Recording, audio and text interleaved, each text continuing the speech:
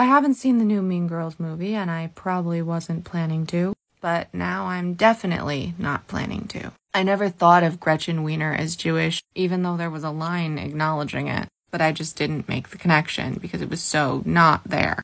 But apparently they managed to make it even less there in the new movie, while giving every other ethnicity and the actors playing them representation they deserve. This is a section of an article from Unpacked. With Gretchen, the Mean Girls film fails in both its Latinx and Jewish representation.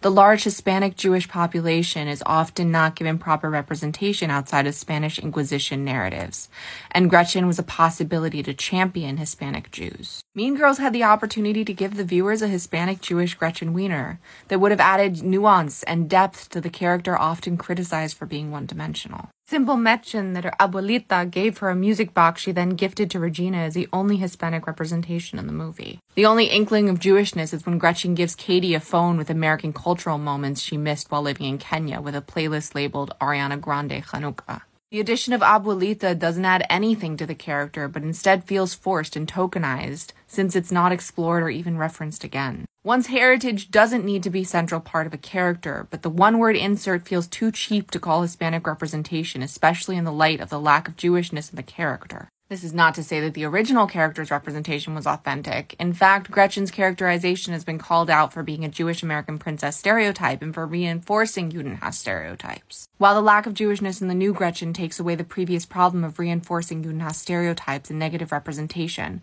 stripping a character, especially one so iconic of her ethnicity, and the majority of her characterization is the least fetched part of the new Mean Girls movie. This is why Jewish representation matters. This is why we need to be included in the diversity requirements of the Academy. People are so scared of accidentally spreading Judenhass that they'd rather get rid of the Jewish character altogether. It's easier because we're not as visible. Every other character in that movie is played by someone of that ethnicity. Phoebe Wood, though, is not Jewish. And this happens again and again and again. And that's part of why Judenhass is so bad. You can hate something you don't know. It's a lot harder to hate something or someone you're given the tools to understand. And that comes with representation. In commercials, in TV show, in popular music, in book. Not just in the news cycle. In talk show hosts and reporters. In comic books, which started out as Jewish in the first place and have been stripped of anything that could resemble our ethnicity. When you remove our existence from media, for a lot of people, that removes our existence from real life, too. Representation matters, and Jews are a minority that deserves that representation.